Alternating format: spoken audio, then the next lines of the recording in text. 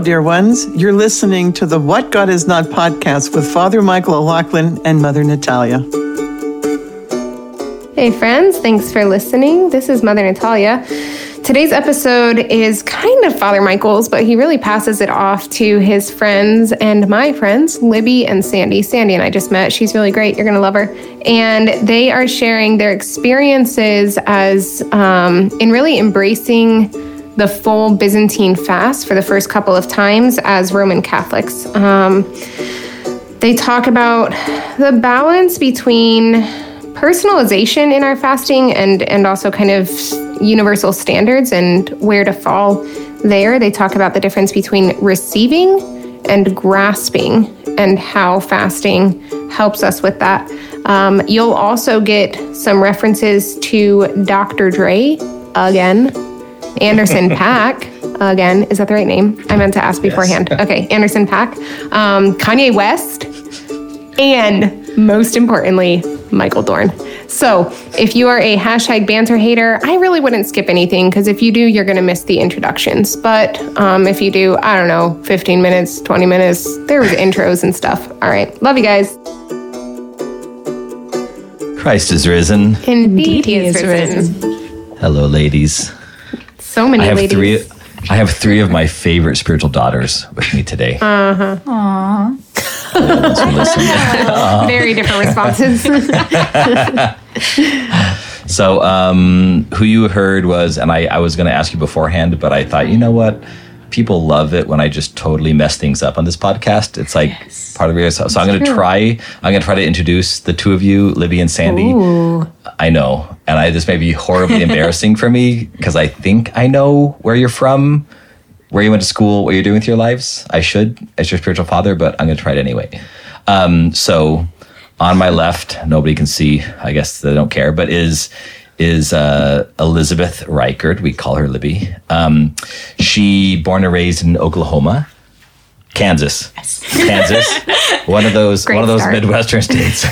Great start, exactly. I was going to say, you're not, because like Kansas is kind of a Midwestern and Oklahoma is kind of a southern state, right? Yeah, a little more southern. Okay, so born and raised in Kansas, good Catholic family, raised in the faith, went to school she is a theologian. She has a doctorate in moral theology.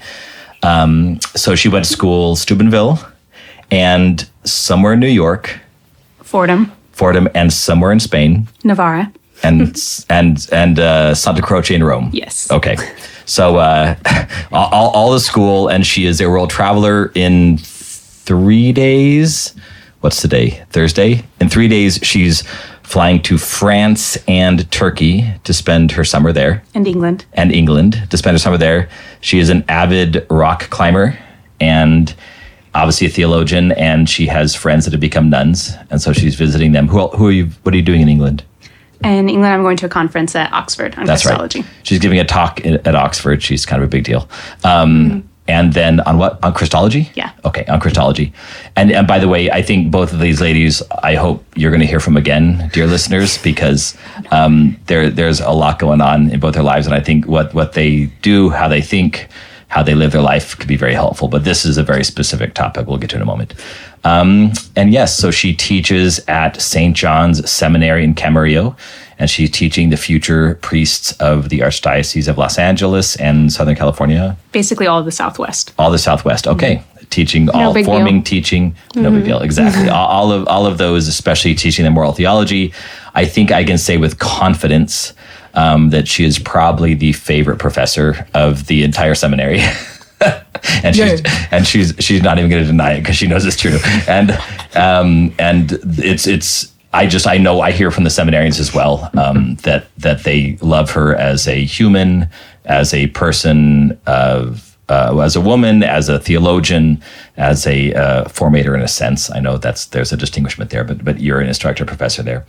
And she's a parishioner at the Proto-Cathedral of St. Mary here in Los Angeles.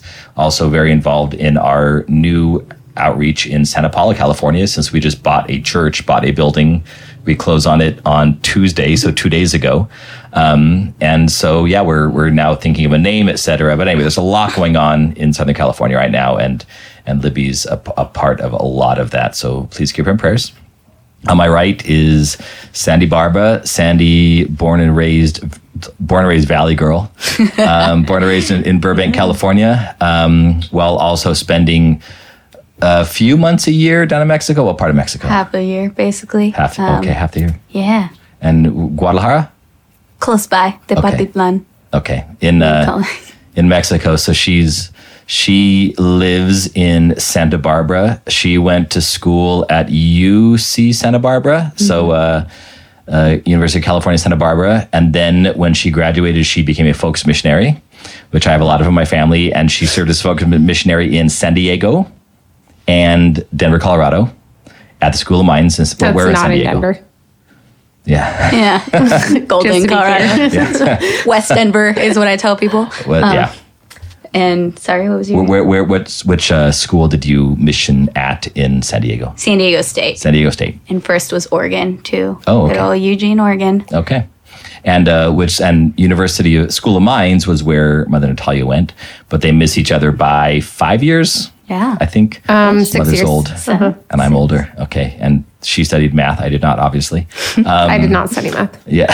I mean, there was a lot of math, but... You studied left brain stuff. There you go. I did not. Okay. Obviously. That's fair. And then I met Sandy at the social after Mass. For those of you that are Catholic stuff listeners, Sandy would come to every once in a while. I think we only hung out once or twice, but to a couple of my Masses when I was doing Roman Catholic Mass at Joan of Arc, Father Nathan Goebel's parish where I lived.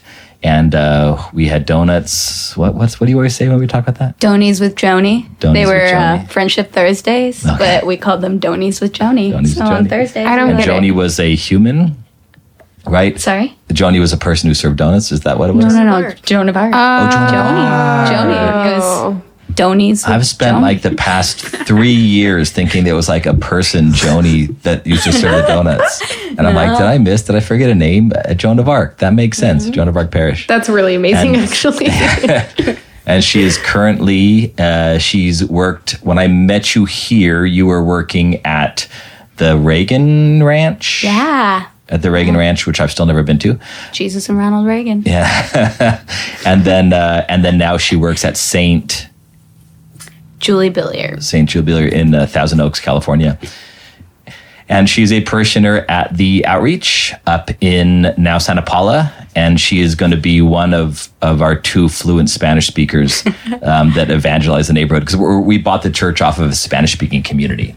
So we want to jump in right away. I've already asked her, so this is now even more commitment, Sandy, since I'm saying this, that she's going to hopefully lead Bible studies, Spanish-speaking Bible studies in our neighborhood in Santa Paula. Cool. Because our church is in a very Spanish-speaking neighborhood, so we want to make sure that we provide for the community in which we were put. It's pretty obvious that our Lord, in the time He did, gave us this church in this neighborhood, in this part of Ventura County, which is where Outreach is, and all the other things that our Lord has been asking us to do.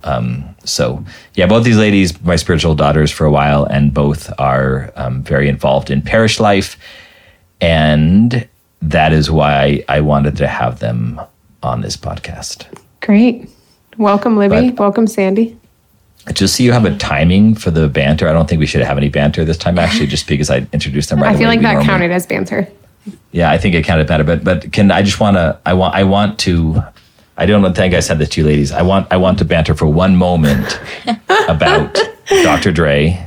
Oh my gosh. Actually, Why? not about Dr. Dre at all. It's not about Dr. Anderson Dre at all. No, it's not about Anderson .Paak either. See, so this is where we're going with this. Mother does not care.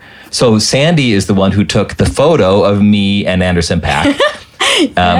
She does not care at all. I don't care. She took the photo that we've used for our image. Sorry, did we pay you for that? No, I don't care. I don't need to pay. But you used it? We did use it. We used it on our for one of our podcasts. Anyway, so Mother does not care, but then she did care all of a sudden.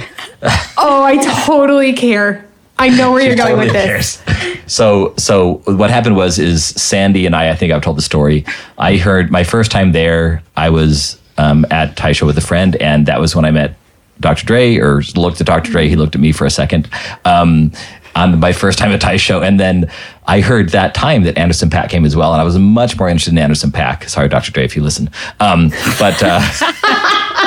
Totally does.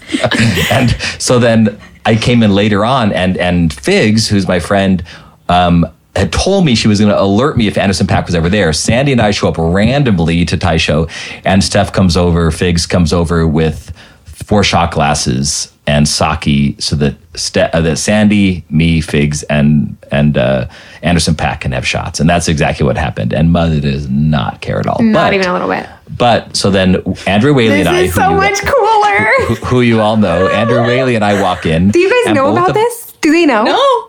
I don't think they do. Just wait. I don't think they do. Just wait. Okay.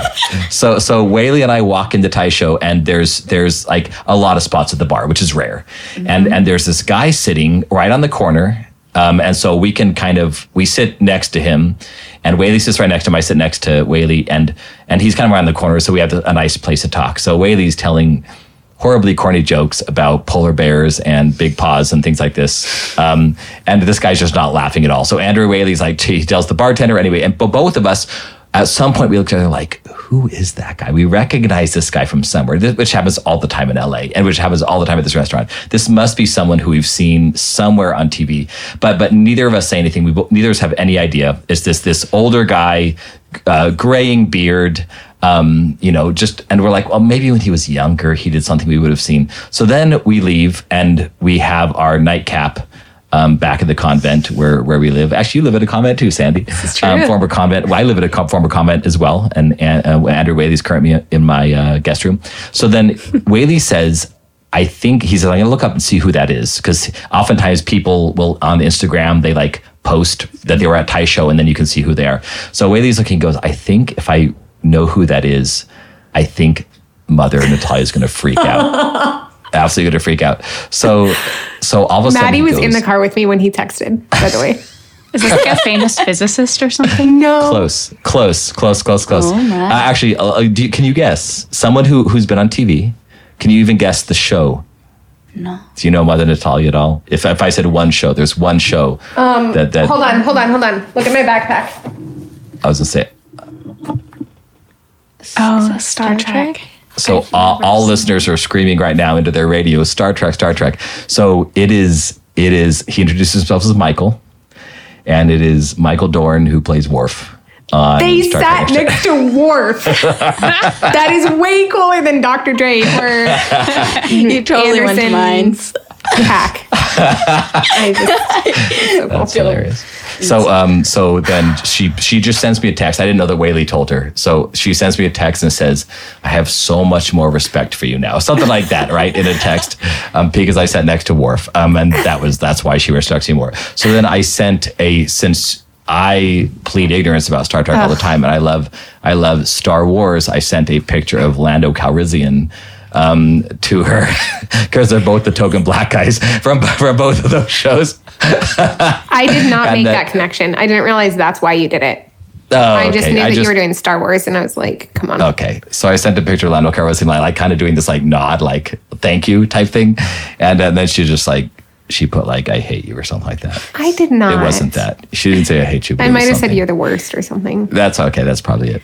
It's probably the worst. Anyway, so now Mother actually cares when we run into celebrities here in Los Angeles. Yeah. I mean, or at least. Here's the thing. I'm not even like, it's not even that exciting to me that it was Michael Dorn. It would have been, it's the fact that Michael Dorn was in such close proximity to Patrick Stewart and Brent Spiner. Like if you had met Data or Jean-Luc Picard, I would have just... I didn't know. I would have moved Spiner to LA. So now I know. Brent Spiner is Data. I would have moved to LA. How do we make that happen then? I know, right? Exactly. we'll work on this. Next time, if I become good friends with Worf, I'm just going to call him Worf. That'll be so offensive to him, actually, if I just call him Worf. Yes. Michael. His name is Michael. No, you have to totally listen. You need to totally play it off. If you see him again, like you can't fangirl over him, because then he's just going to be like, oh, this guy's just like every other fangirl. That was weird. Anyways, you need to just pretend like you still don't know. And then at some point when you're talking to him, if he's like, oh, yeah, I was on this show, and then like, oh, what show? And he says, oh, Star Trek. And you're like, oh, I'm not really into Star Trek, but I know a nun who is obsessed with Star Trek. And then he'll take a picture, and then he'll come visit the monastery, and he'll come on Pustinia, and he'll have dinner with us, and we'll go for a walk, and he'll tell me all those stories about Brent Spiner and Patrick Stewart. So Mother, what happened was I already thought through this. I've prepared, and I thought that's so insincere. So you can get him to write my life profession letter. What? I did. The one I'm supposed to write to her. Actually, sorry. That's not an inside joke for listeners, because they know that I've owed her a letter for 9.5 years. Something like that, yeah. And then she's like, you know what I want as a gift for my life profession? Just a letter. I was being totally serious. It's only been like 2 weeks since her life profession, so I'm not that far behind. But I will. I promise you, I will write a letter. But I thought through it. I was like, I just can't be insincere. I would need to say, like, Michael, I met you. I had no idea who you were, but supposedly my buddy who told the polar bear joke. So this is the polar bear joke that Andrew really likes to tell. So polar bear walks in a bar. I got to get this straight. I got to think through it. And the polar bear says, I'm going to make it really short. He makes it longer. The polar bear says, I'll have a rum and Coke. And the bartender says, why the big pause? And he goes, because I'm a polar bear.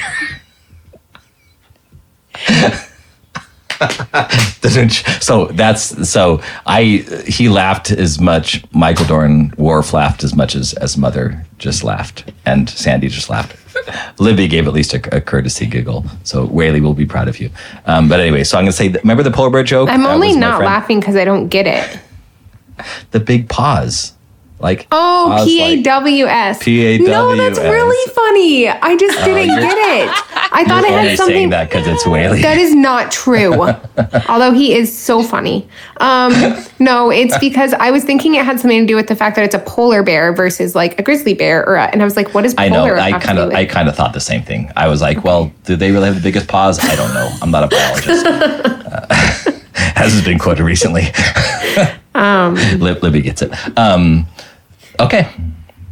So the reason... Longest banter ever, just so that you could embarrass me for being a nerd. That was the whole point of that banter. Introducing them wasn't banter. Introducing them was very, very important in the beginning. We did banter in the middle. So the reason why I want these two ladies on is because they so beautifully... this year, for the first time, for both of them. I don't know if beautiful is the word, Father. Did we? You did. It was and beautifully compared to me, for sure. So they decided that they were going to lean in to the Byzantine Great Fast. And they were going to go vegan for the entire Great Fast for the first time ever. And both of them are very, very healthy. And both of them are very, very athletic. And both of them have their lives together, and so they decided to really embrace this in a way that was incredibly inspiring to me. And so we had a text thread going where I would send them pictures of microwaved beans and rice and oatmeal and peanut butter sandwiches, and they would judge me, and then they would send pictures of what they were eating. I think I sent you a couple times a picture of like store-bought ramen that was vegan, like at the ramen place. But they would spend so much time and effort going shopping and spending time cooking these very, very healthy, sometimes more tasty than other vegan meals for themselves because they cook at home. So I would really like ladies to hear just any of your, let's start with Libby, any experiences you have of what that was like going from being a very pious Roman Catholic who fasted from meat on Fridays and had 2 meals on Good Friday and had no meat on Fridays and giving up candy bars or whatever. Totally judging Roman Catholics right now.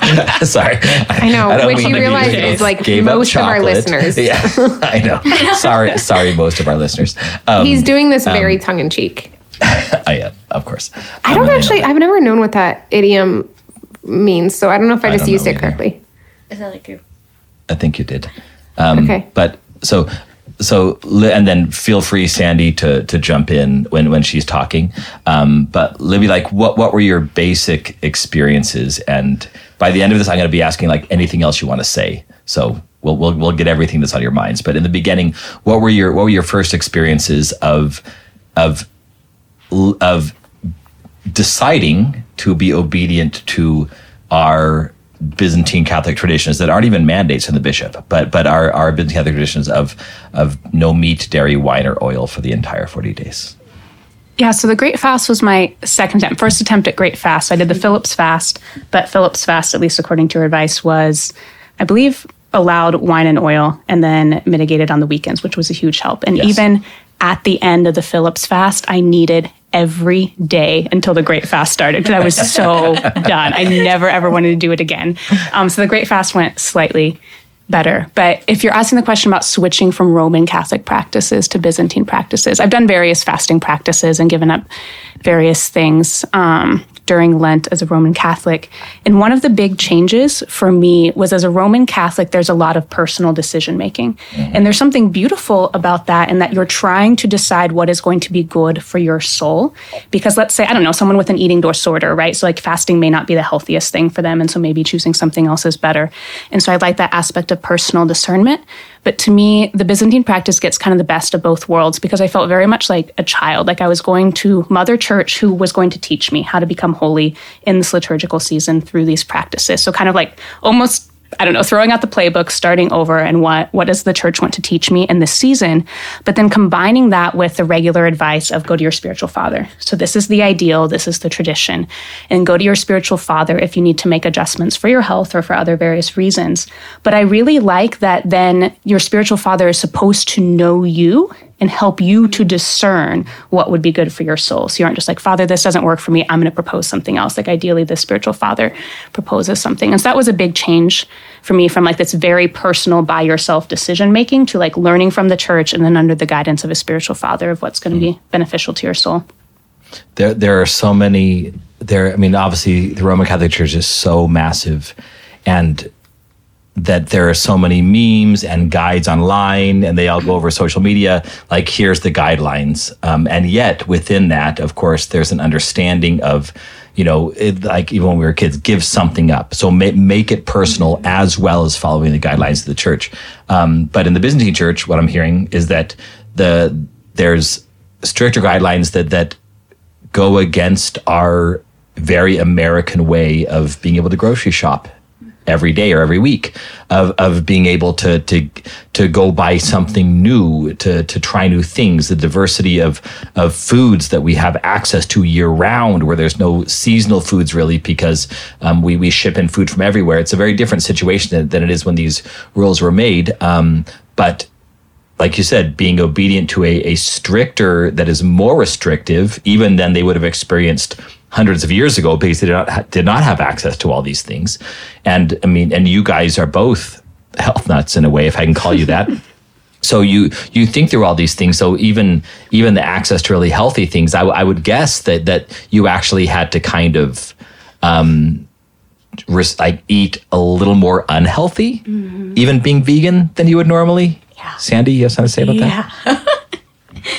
Yeah. You mean going into it, or just did you eat? Were you frustrated by your inability to eat whatever you thought was best? Oh, absolutely. Yeah. It was just, I mean, Libby and I talk about this. We focus a lot on, not entirely focused, but just getting enough protein and eating just well enough so it fuels us throughout our day. And protein, at least complete proteins on a vegan diet, are not abundant. By any means, unless you're going to stuff your face with like tempeh or chickpeas, because soy isn't that great for you. So it was definitely interesting, and there was a lot of pea protein powder, which tastes like chalk, and it's actually quite awful. Mm-hmm. Actually, Libby and I had we joked about kind of our fasting meals and with you as well, actually, about, having like a section or maybe even a guidebook for extra penitential meals. And I definitely had quite a few of those when just trying to find a balance of something that is going to be fueling and good for me, but also adherent to the fast. So, yeah. I know Sandy and I were talking about this a little bit on the drive up here of, we're people who pay attention to our diet, balancing our macronutrients, getting enough protein. And there's, I think, a balance that you need to strike even outside of the fast between proper virtue and attention to your health, such that then I can better serve the Lord, minister to others that I have, especially like as an educator, I need to have a clear mind. And so my diet contributes to that a lot. And that's why I pay attention to my diet. And so it's not just out of some obsession of like whatever you think the perfect body is, but it allows me to think clearly when I eat more healthy, but to not fall into idolatry of perfect diet, of perfect health. And so it's a kind of hard balance to strike in the fast, because this does change your diet. And I've noticed the effect of like greater sluggishness or a little bit of brain fog that I don't normally have. I have like higher carbs and lower protein in the fast. And so accepting like, when does God want me to love? Like, how does God want me to love him in this? Does he want me to accept the fact that I'm going to be a little bit more tired? I'm not going to think quite as clearly. Or do I go to my spiritual father and say, hey, this isn't working for me. Where can we adjust? What's going to be good for me there? And I think that's part of the beauty of what you were saying earlier, Libby, as well, of, I'm reading something right now called The Angelic Life, which is a compilation of just like a lot of monastic writings, but it's a very modern compilation of these ancient writings. And so like it's got stuff from the Rule of Pachomius and things like that. And I was just reading either this morning or last night. Father Michael makes fun of me because it's my teeth brushing book, so I read it while I brush my teeth. And it was emphasizing, again, this fact that we're supposed to reveal all of our thoughts to our spiritual father or our spiritual mother. And not only the negative things and the struggles, but just like all of our thoughts, right? And so ideally, if you're doing that with your spiritual father and you're saying even, this is my experience of the sluggishness, they can even help you discern whether or not that needs to, like they can help you discern whether this is something that God wants you to just accept the sluggishness or whether he wants to give some sort of dispensation, right? Mm-hmm. Yeah, and Libby and I actually were talking about this a little bit when we think about the fast. And personally, even going into the fast, I was in already, and I think entered more deeply into a place of really just being dependent and allowing myself to be provided for by the Father, and both spiritually as well by my spiritual father. And so getting to lean into that and thinking about, the intention of the fast. And actually, Father Michael, I don't know if maybe you want to share what you shared with me when we talked about entering into the fast and some of the writings of the church fathers and how they described entering into it, because I think that's what sold me initially in jumping in. One thing I have to recommend, two things that I don't remember. I'm going to tap into like what I probably told you, and then you correct me if I'm wrong. But then there were two books. You just sounded like the Psalms, by the way. You're like, one thing I'd like to say, two things I say. I've always wondered why they do that in the Psalms. It's like, do you guys know what I'm talking about? Yeah. Or in Proverbs and things like that. It's like, two things I cannot stand, three things I abhor. And I'm like, what is, anyways, okay, continue. It's probably just rhetoric or poetry, I don't, but, so I highly recommend Callistos Ware's Lenten Triodion and the introduction to it. That was mind-blowing last year to me. I had read parts of it in seminary. Thank God they had introduced it to us there. But reading that, it gave a lot of the meaning behind the fast in like every way of it, which is what especially contemporary people want. Why? We should be asking why. And it gave a lot of examples. But I think what you're talking about, Sandy, was I read Alexander Schmemann's For the Life of the World. And in the beginning of that, he talks about Adam and Eve in the garden. He talks about the food offered to them.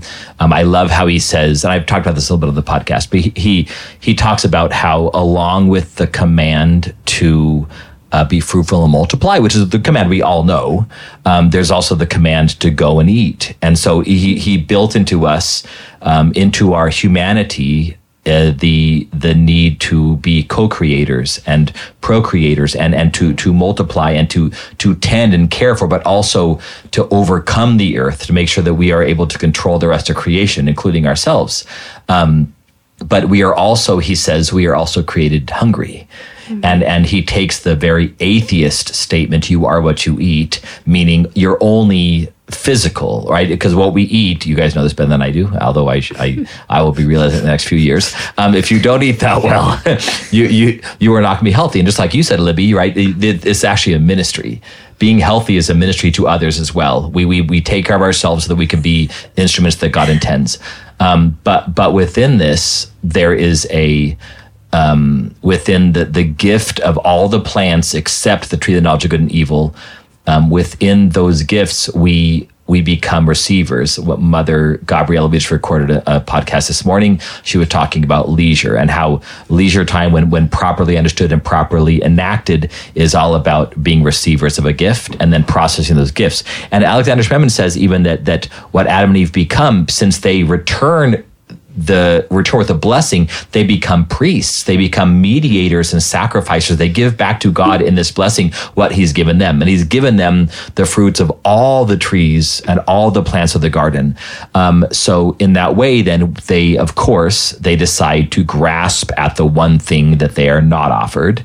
And that becomes their downfall. And they lose their priesthood in a sense. They lose their ability to return with gratitude and with a blessing to what they receive from God. We, of course, as a ministerial priest, I take the bread and the wine that's offered by the people that originated in the earth, and I offer it back to God, especially like during the Anaphorite, we offer to you your own from your own. So I'm offering the gifts of the people, but now by the grace of the Holy Spirit and God, it has become the body of Christ. So now I don't only offer what the people gave, I offer a person and a God, Jesus Christ, back to God the Father. So there's something about being recipients of what God has given and only participating in what we're invited into. So, and that's why that was mind-blowing this year. I was just talking to Libby about this yesterday. And actually, I'd love for you to explain this a little bit, Libby, as well. But the difference between, and this was only this year, I had never read the beginning of For the Life of the World before, to my shame. But when I heard that, I actually changed my mindset, because Father Nathan and I, my assistant for the next month, before he gets moved, he and I would talk about, he was very much a letter of the law guy, and he would eat all of the fake things like cereal with oat milk, and that's what I would do if I was cheating. I forget what he would do. He'd have various proteins that tasted like the proteins we want to eat. And I just considered that cheating. You and I used to argue about this all the time. We would. And now, sorry, you were right, Mother. After all these years. Sorry, what did you say? Hashtag, you were right. Because there is when it comes to the church guiding us, through a spiritual father, spiritual mother, or just by the church, there is a certain, we only want to eat what we're offered. And during the Great Fast, that is restricted for our benefit. And it changes, and there's less that we can eat, but we're still only eating things that are vegan, in that sense, to overgeneralize. And so there is a beauty to saying, I am eating, it's the letter of the law, I'm eating only what the church offers me to eat, and in that I have spiritual growth because I'm being obedient. But the other one, and maybe Libby, since we talked about this yesterday, if you could go into a little bit, thank you for kicking that off, Sandy.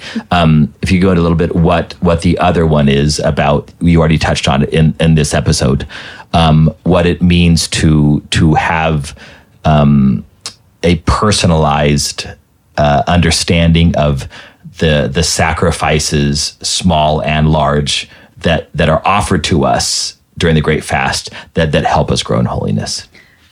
Well, going off of those topics that you just said and of like these imitations, I'd actually love, if I can, to ask Mother Natalia before I share anything, because I'm really interested to know, learning from you and like living in the monastery and doing this in community, because this is something in my experience of the fast, I feel like I'm trying to figure it out alone, which is why our text group and sharing our meal ideas was really good, because I think if you've grown up in a family, you'll gradually be educated in this. And you would probably have go-to meals, just like Roman Catholics have their go-to fish fry or their filet-o-fish, and you go to McDonald's or whatever it is. And so I didn't grow up with this. And so I'm kind of starting from scratch and figuring it out. And so it's helpful to learn best practices or ideas from other communities, how to live this well. And so I want to see what you've learned in community, especially about this question of imitation food or substitutes, where you have, oat milk, or I have vegan butters that I like as much or more than regular butters, or like the chicken nuggets, or all of these things, the hamburgers that aren't, vegan hamburgers. And so that's clearly like following the letter of the law. It doesn't violate vegan. But what do you do in the monastery as far as like following the spirit of the fast versus the letter of the law and kind of imitation foods? Yeah, that's a great question. Well, first of all, the thing that I'll start with before I even touch on that, because I was thinking of it earlier when you were talking, Libby, is, I agree with this concept of like the church gives us this structure, and there is something beautiful about like just taking that on and following that, because I think there are times where we want to do maybe even more, or we want to do something different. We want to personalize it, like you're saying. And I totally see the beauty of that, like you were talking about. But I think that there's something in our Western mindset. I don't mean Western Catholic, I mean Western world. There's something in our Western mindset that's actually probably pretty globalized at this point, of just this individualization and this like, I need to be totally independent and I make my decisions, and so there's such an unwillingness to kind of turn things over to other people, that there's a beauty in doing that with the given structure of the church. And I'm thinking to touch on what it's like as a monastic. One of the other nuns, she's shared very openly, just like, I don't feel like I need to discern with this fast what I'm going to do personally, because like, frankly, what we do as a community is enough. And like, God always purifies and he always purges just through the given structure of the fasting and prayer and almsgiving and all of that. Like, those things are naturally kicked up during fasting periods. And I've shared this multiple times on the podcast, but there's actually a line in our Typicon, which is our rule of life, that we're not allowed to take on additional fasting without getting permission from the Hegumena.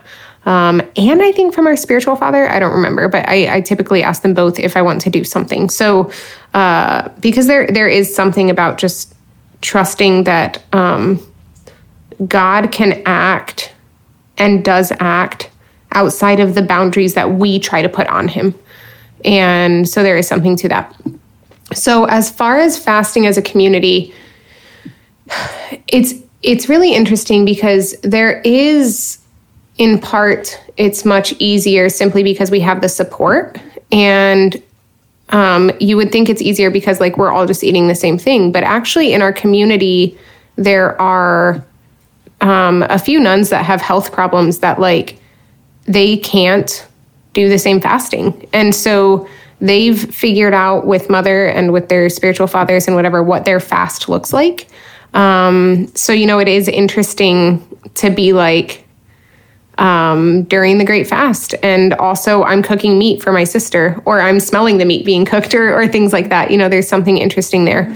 But I would also recommend, what Father Michael said, the Triodian and For the Life of the World, but also anything you can read by John Chrysostom on fasting is very beautiful. Like if you just Google John Chrysostom and fasting, he's got really beautiful things to say about it, because he talks about fasting when you have illness and things like that. But as far as the imitation things, I don't know how to articulate the distinctions, but there are distinctions in the monastery. So, for instance, we don't buy like vegan cheese. We don't get vegan hamburgers. We don't do those kinds of things, but we will make bean burgers at home, or sweet potato burritos, which is a weird thing, but they're actually like pretty delicious. And we will use alternative milks or alternative butters. And yeah, so I don't really know what the distinction there is, but I think it's something like we are not trying to eat things that will taste like their alternative. I guess maybe that's what it is. Like a lot of the vegetarian burgers, they're like striving to taste like a real burger. And that's not really what we do.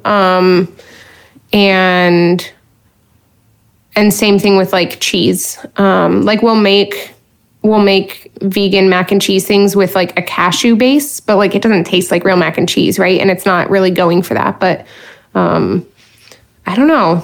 Yeah. I'd love to hear from any of you what the spiritual benefit was. Actually, real quick, Sandy, when you asked me that question earlier, were you getting at that you had a spiritual moment because of the giftedness, the idea of Shmemen? Yeah. Okay, if could you share that? Sure. I mean, kind of like you explained, that was one of my motivations, I think, to jump into it, because in my own prayer, I was just kind of in this season and really leaning into dependence and trusting in that provision of the Lord. And so your kind of recalling of, our experience of the garden and being provided for was, I think, definitely the catalyst for me to take on the fast in that way. And the experience in itself was very much that. But I think it did reveal a lot on the spiritual side of, what my own relationship with the Father and with the Lord looks like as a provider and in that way. And I guess maybe it could lean into some of those imitation foods or thoughts as well. But Libby and I were just talking about this as well. I talked to you about this, about how I feel like it's kind of like the stages of grief, like as you begin, right? So, kind of jumping in, I remember in those first couple of weeks, I was an angry vegan, honestly. I was like, stupid veganism,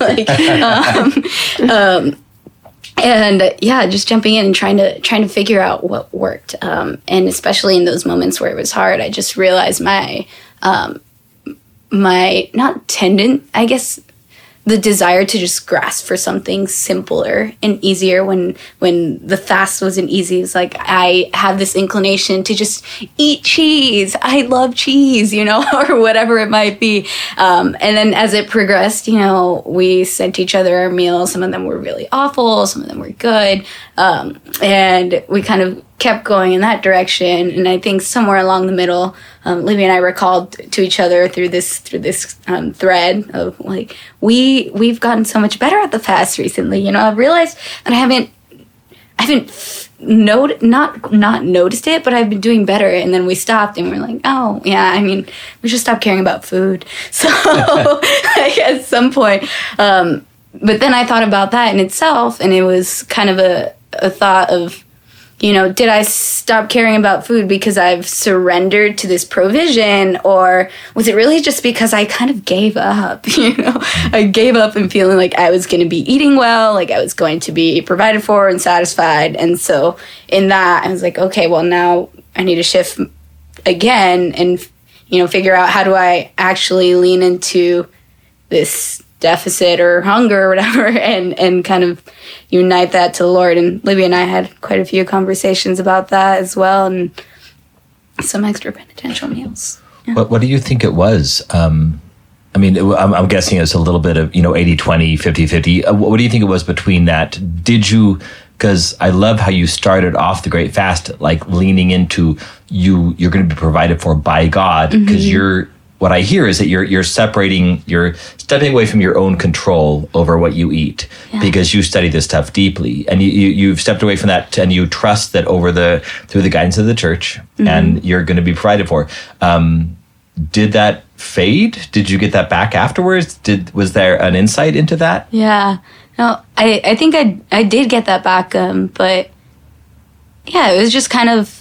It was this long process. It faded for a little bit where I was just kind of like, oh, I'm just doing this, right? And I think sometimes we fall into the tendency to just go through the motion, and I'm just going to continue to do this. But yeah, I think I just really intentionally, especially in my own prayer and my conversations with you all, thought about how do I lean into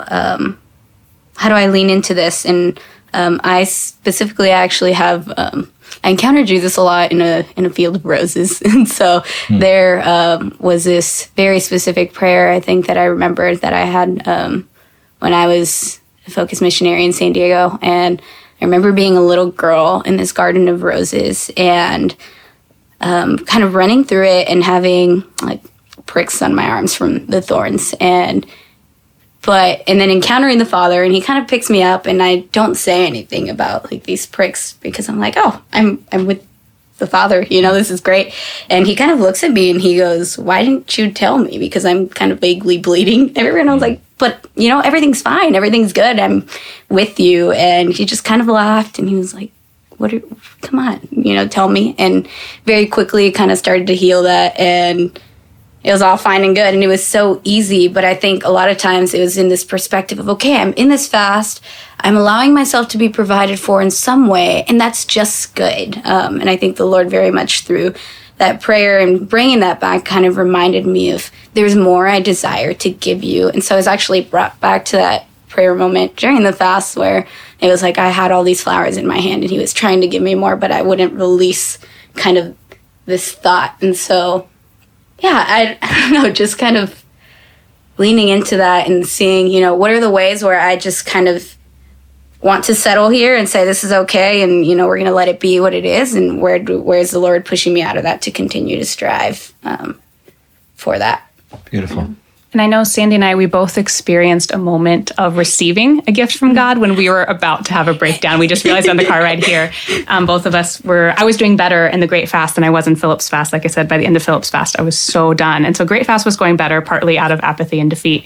And it got to March 24th, and I just hit a wall. I was in the refectory or the cafeteria at the seminary, making yet another salad full of like iceberg lettuce, vegetables, no olive oil, so like just vinegar, and then tofu, like uncooked white tofu, and trying to crunch it up enough, like spread it out so you don't really realize you're eating it in every bite just to like be able to stomach it. And I was so done. I was like, I cannot do this another day. I can't have another tofu salad with no dressing. And then I realized that it was March 24th. And that the next day was March 25th, and we had a mitigation of the fast. And it was just like such a gift from God of like right when I was ready to like just like raise the white flag and give up. He gave me a gift. And we talked about, I don't remember what your meal was, Sandy. The first thing I ate on the 25th that was a break of the fast was my roommate and I, we've been making homemade sourdough bread, and I just dipped it in olive oil. And the olive oil was the most amazing thing I've ever had in my life. It was so good. It was such a gift. Yeah. That's like the greatest mitigation. Like people think it's crazy, but I'm like, oil is what I'm like. It is so exciting to have a salad on the weekend during the fast. Like he let you have oil on the weekends, right? Because that's a thing. I did not. Excuse news to me, Mother Natalia. What? According to our Ruthenian Typicon, it does not say mitigation on Saturdays. You can have, wait, but could we on Sundays? Wait, are you kidding me? I don't think so. Sorry. I feel very attacked right now. Surrounded and attacked. I need to double check. I'm pretty sure. Check your Typicons. That does not mention any mitigation on the weekends on our Ruthenian Typicon. Okay. So the Christ the Bridegroom Typicon is more merciful, if you will, in a direct human way. Yeah, you can't have fish on the weekends. That's only Annunciation and Palm Sunday. But this is the thing. Our Typicon also does not mandate the strict fast. Oh, yeah. So in other words, that's probably why there's no mitigation. Yeah. But it does say mitigation from wine and oil on certain feasts, like Annunciation. So how do I get myself out of this one? I know. I'm trying to. I don't know. I'm just really impressed that they didn't even have oil. I had this experience when I was at my parents' house. There was something like they asked if I could have a certain bread or something like that because it was.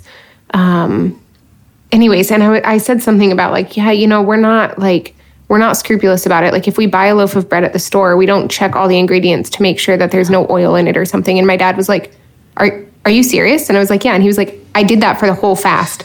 We checked, we wouldn't buy something if it said it had oil in it. And I was like, whoa, you guys are so much holier than me. That's what I'm feeling right now with Libby and Sandy. Well, and this is something, this idea of like checking the ingredients. I remember Andrew Whaley was sharing the story of seeing two priests, and one of them was eating a cracker, and the other one looked at the box, and he said, but there's oil or there's butter or something in these crackers. And the other priest holds up the cracker, and he's like, it's a cracker. You can eat a cracker during the fast. And so I think that's one attitude. But then if we're talking about these imitation foods, I'm like, if I'm eating vegan butter that I like just as much as regular butter, Right. I do feel a little bit more of a responsibility to check the ingredients in the other foods if I'm going to allow some of these imitation foods. Yeah. That makes sense. And the other half of this, just to make sure that we bring it up in this context, the other half of this that I leaned into for years in my own embracing of the Great Fast, and that I changed a little bit this year, kind of meditating upon the idea of the giftedness of the Garden of Eden, was just the ability, and we even do this in the fast during the pre-Lenten period, we stop having meat a week before the Great Fast begins, because you ease into it. There's an understanding of our humanity in the aspect of saying, you get rid of all the meat in your house, and you get rid of all the dairy in your house, and you actually feast, have these meat fair, cheese fair leading up to the Great Fast. But the spiritual benefit that I was always looking for was more along the lines of, and I actually loved hearing this from both of you, but what you said, Sandy, about kind of being provided for, that's a level, maybe I should feel too provided for all the time, but that's like that's another level of spiritual growth that's absolutely beautiful. And it's really good to hear like that realization. It's down to trust, and how much does trust in God affect every aspect of our spiritual life. But mine was always, I want freedom. I want freedom. So I want to be able to, my body in no way directs my behavior. I want ultimate freedom, so that anytime something is my temptation or any sort of choice is presented to me, I have full power in every way to consider the options, to discern and deliberate about how I'm going to proceed in this choice. And so there's obviously parts of my life where I don't feel that that's a thing yet. I do not have freedom. I've told Mother the story, even on this podcast, a couple of times, where I wanted to go out on the 30 to the restaurant one night, because I'm an extrovert and I'm a sanguine, and I sat down in my car and I thought, you know what? I've never actually discerned whether I should go out or not. I just go out because I want to. And so I sat down in my car and in the garage, and I sat there and I was like, Lord, do you want me to go out tonight? Totally expecting it. Yeah, go ahead, son. And he was like, no, don't do it. And what did you Stay do, Father home. Michael? I went out. I told, but see, this is what I mean. It was humble. a total. I really love it. I heard our Lord, his voice was like take it easy. I was like, I'll go back in, I'll get myself a tea, I'll sit down with a book, I'll sit on my porch, I may even light up a cigar. I tried to prepare for the best relaxing evening being home, and I still couldn't do it. I was still like, well, was that really his voice? Or, but actually, I take that back. I pretty much knew it was his voice. The reality is he'll be fine with it. He'll roll his eyes and he'll be like, you're such a slave to this, and then he'll forgive me, and that's my spiritual life. Where I turn to scrupulosity, Father Michael turns to presumption. Oh yeah, absolutely. Yeah, Father Michael told Sandy and I multiple times. He's like, I don't understand why the fast is so difficult. You guys make it too hard. And then every time we would see him, he'd have a glass of alcohol. He'd announce humbly how he broke the fast that day. Yeah, you tell everybody. He's like, oh yeah, I'm going vegan, or I'm not drinking any wine for 40 days. And then I'd sit with him on the weekend, and there he was with a glass of wine. Wait, my favorite was on Easter Vigil. And so yes. Father announces at the end of Easter Vigil Mass, or liturgy, he says, now, the fast is supposed to go until after Paschal Matins. But if you aren't attending tomorrow morning, you should go ahead and break the fast tonight. So it was almost like a punishment if you're going to the extra liturgy that you had to continue the fast. So he broke the fast in front of all of us after. He said, oh, but I'm going. Except you were going. Cowboy got so mad. No, I wasn't. I was going, but I wasn't celebrating. Neither was I. He had to celebrate with our neophyte. No. Yes. Well, yeah, I was. Thank you, Libby. I have a comment actually on, it's a combination of another, a best practice in response to what Libby asked, but also what you're saying, Father Michael, of wanting to have total control as you make any sort of choices, and not wanting your body to rule. And it touches on something that Sandy was talking about. So another best practice is like, this actually started because of the special diets and the special needs at our monastery, but it's proven to be fruitful in so many ways. We have our menus planned out. Like one of the nuns, it's part of her obedience to plan out the menus. And so when we started the Great Fast, we literally had all of our meals planned out for the entire fast, like all of our dinners. And what we actually did was, since it's about 6 weeks, we had 3 weeks worth of dinners planned out. And then on some of and then we were supposed to double them up so that we could freeze it so that the second half we could repeat and just pull things out of the freezer. But I think that there's an added benefit to that of, first of all, like part of the fast, the three, we've talked about this before as well, but the three components, the prayer, fasting, and almsgiving, should all like complement one another. And so the fasting ideally doesn't take more time and energy.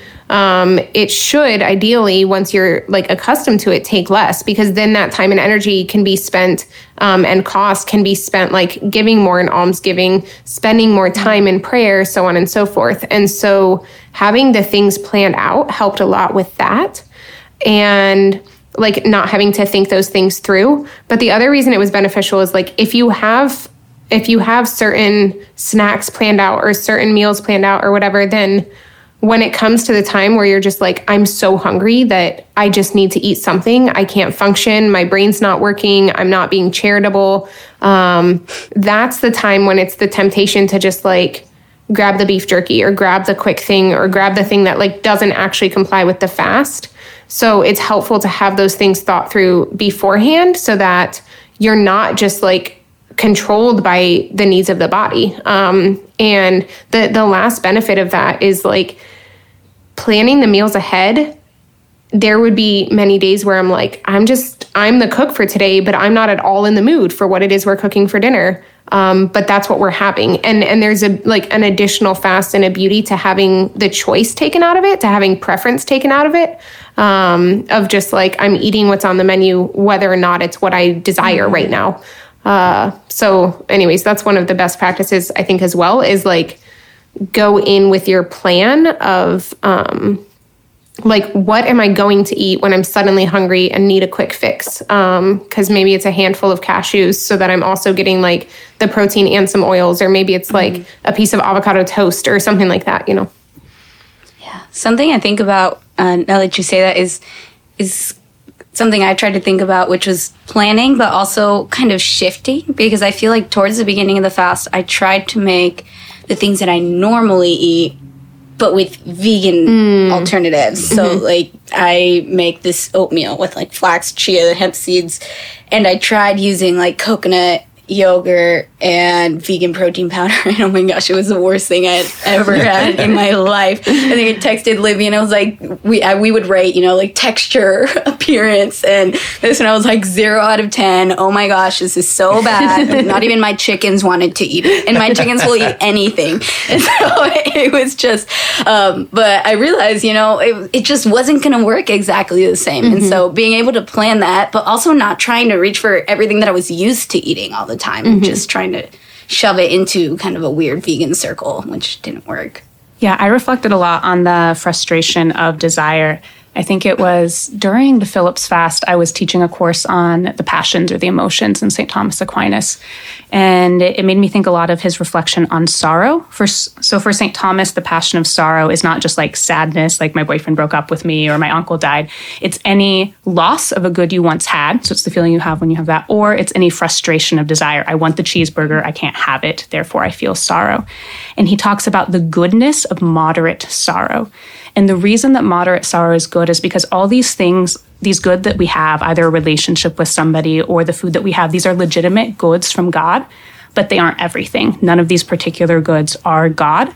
And it's too easy for us to become content with these goods and to be settled with them or make them into everything. And so whenever these desires are frustrated, or whenever we lose these goods. They're an invitation to seek out that good that satisfies, that infinite, perfect good that is God, or to seek the water that if we drink, we will never again thirst. And so to use all these frustrations of desires that we have with our food. And I notice in myself, one of the temptations was to give myself extra comforts in any other area because of how much I was suffering in the fast. Like, I deserve this because I'm doing the fast, instead of leaning into that sorrow, that discomfort, and using that as an invitation to seek more deeply the heart of Christ and like rest in God. Yeah, that's huge. And that was one of the other things that I had been working on for years before these new revelations was this, how are these sacrifices and the little rewards, like you said, Libby, the realization of tomorrow's a feast, and I can eat. You're much more attentive to those things, and much more attentive to this liturgical, spiritual aspects of fasting and feasting, and giving and taking. But how is this actually making me more aware of what true sacrifice is and what true joy is, and how, I mean, even somebody said one time, and this was so convicting to me, as you can imagine, they said, if you think a Snickers bar tastes better than a bell pepper, there's something like wrong with you. And it's like, but we become so accustomed to sugars and things like that our bodies just adapt to all those sugars. But I mean, how many people would say, oh, I just love a good bell pepper alone with nothing else on it? Well, yeah, you're healthier than I am, Sandy. But I just like eating one and like just savoring that taste of that thing. And when we simplify that, I have all these thoughts, Libby, I need to share with you later on. The most recent Catholic Stuff podcast I was listening to today, and it has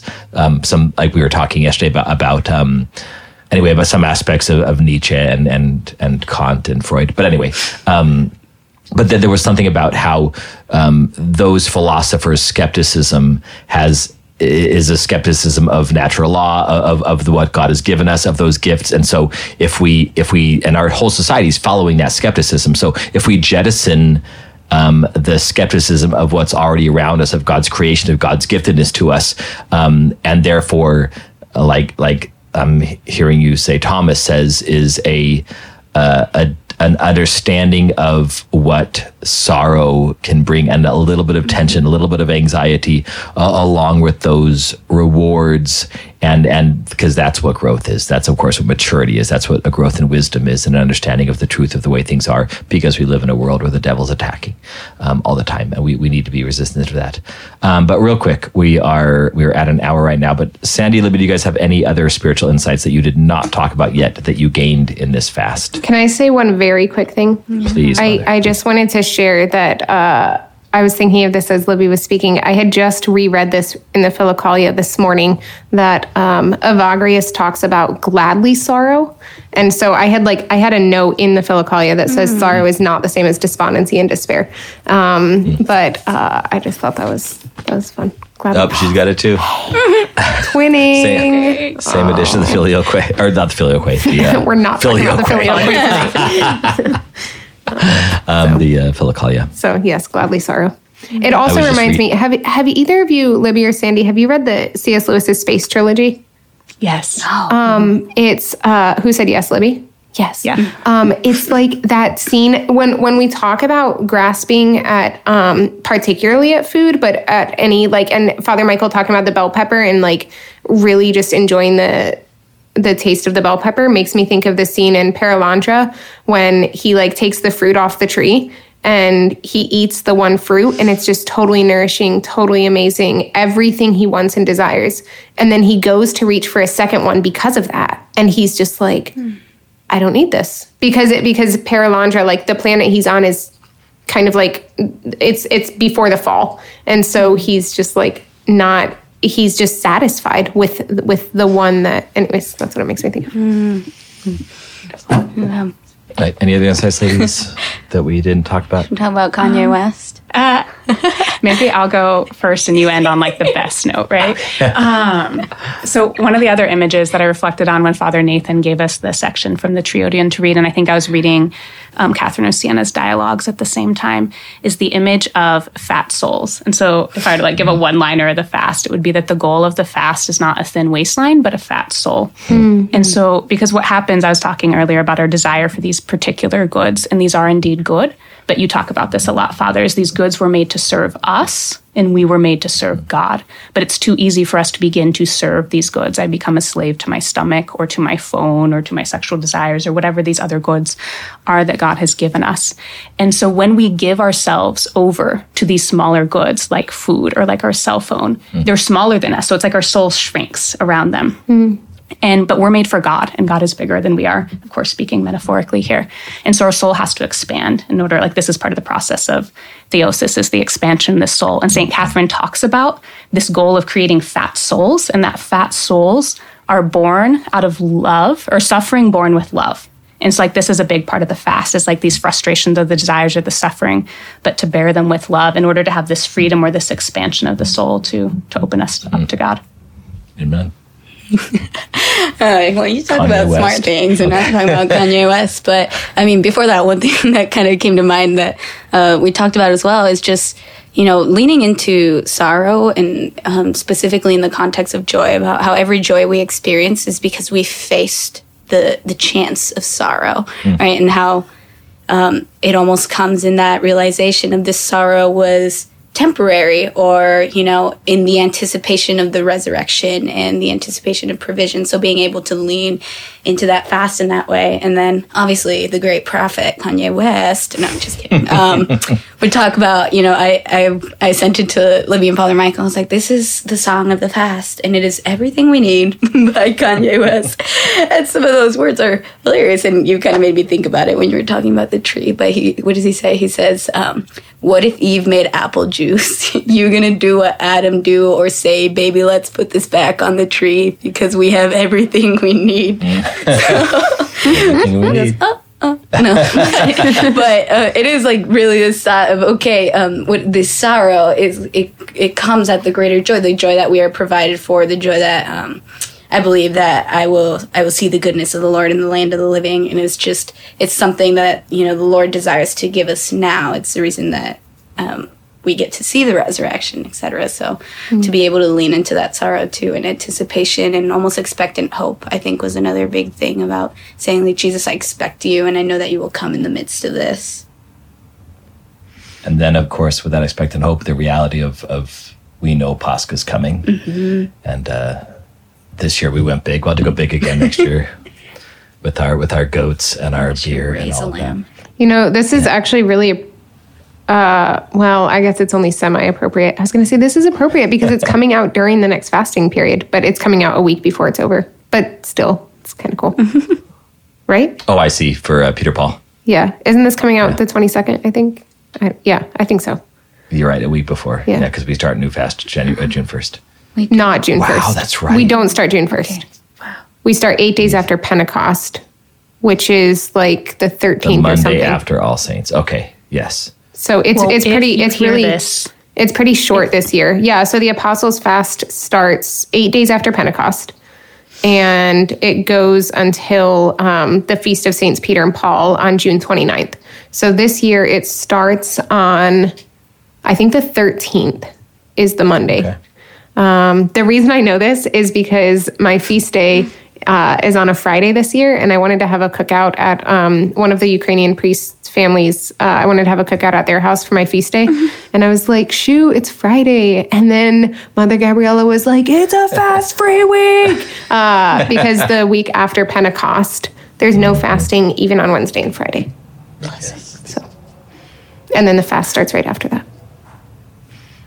Amen.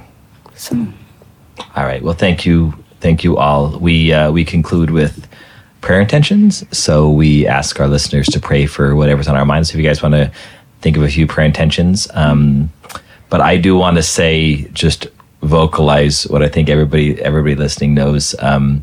your spiritual father's a mess, and I just want to say that I'm very proud of all of you that you do very, very well, even with that being the case, and your ability to listen to God and do what He's doing, and really throw yourselves into these things, and to trust the church, and to trust God, and to trust the process, and all those things.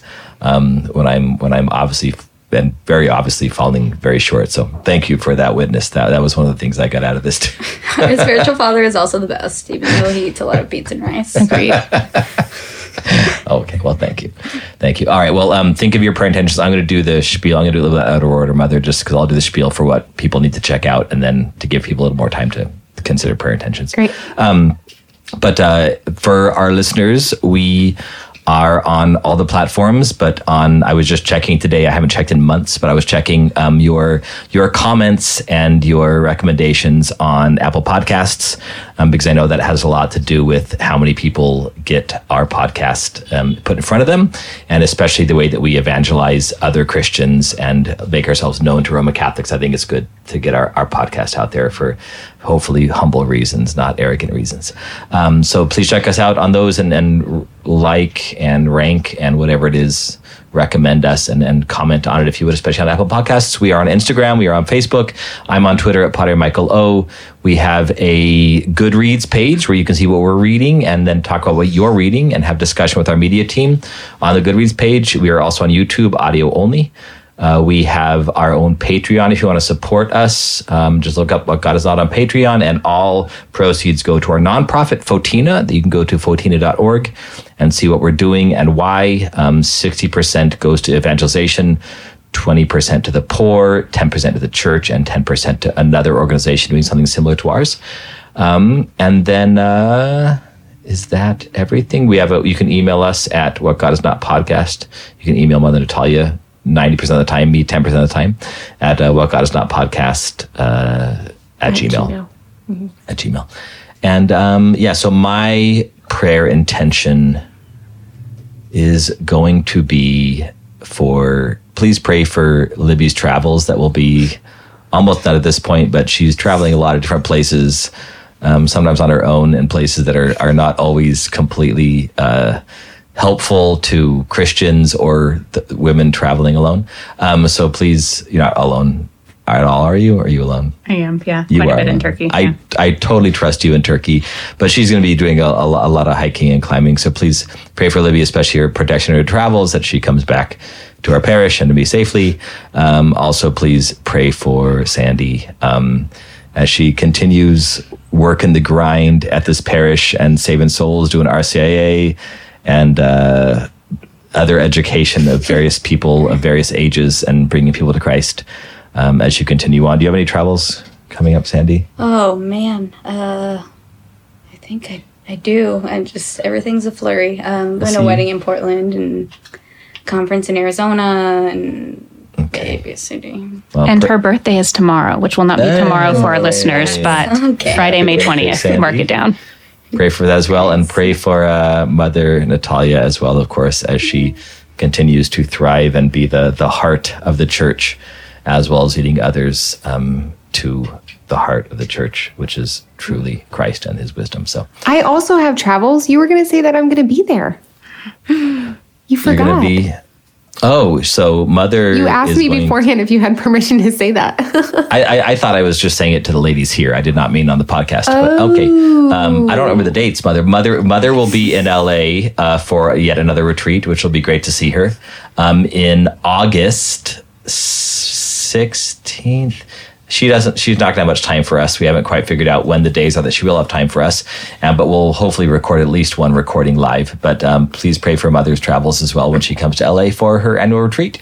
And I'm honored to be her retreat master yet again, and to just hang out with her as well. Yes, and I promise I will try my best not to get COVID this time.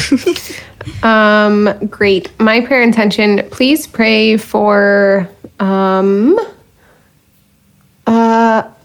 everyone who desires to fast, who does struggle with eating disorders, like Libby was talking about. I think that is a really difficult balance and takes a lot of discernment for them, for their spiritual father, spiritual mother, etc. And so just pray for the grace and for patience and healing and perseverance for people who struggle with eating disorders and desire to fast. Amen.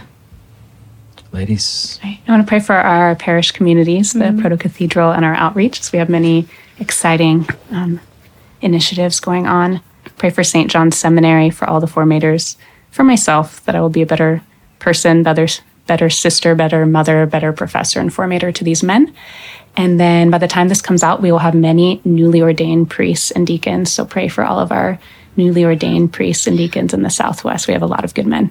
Amen. Yay. I want to pray for, I've been gearing up coming this Friday. I work at a Latin Rite parish, so this Friday we will have confirmations. So we'll have about 35 high schoolers confirmed.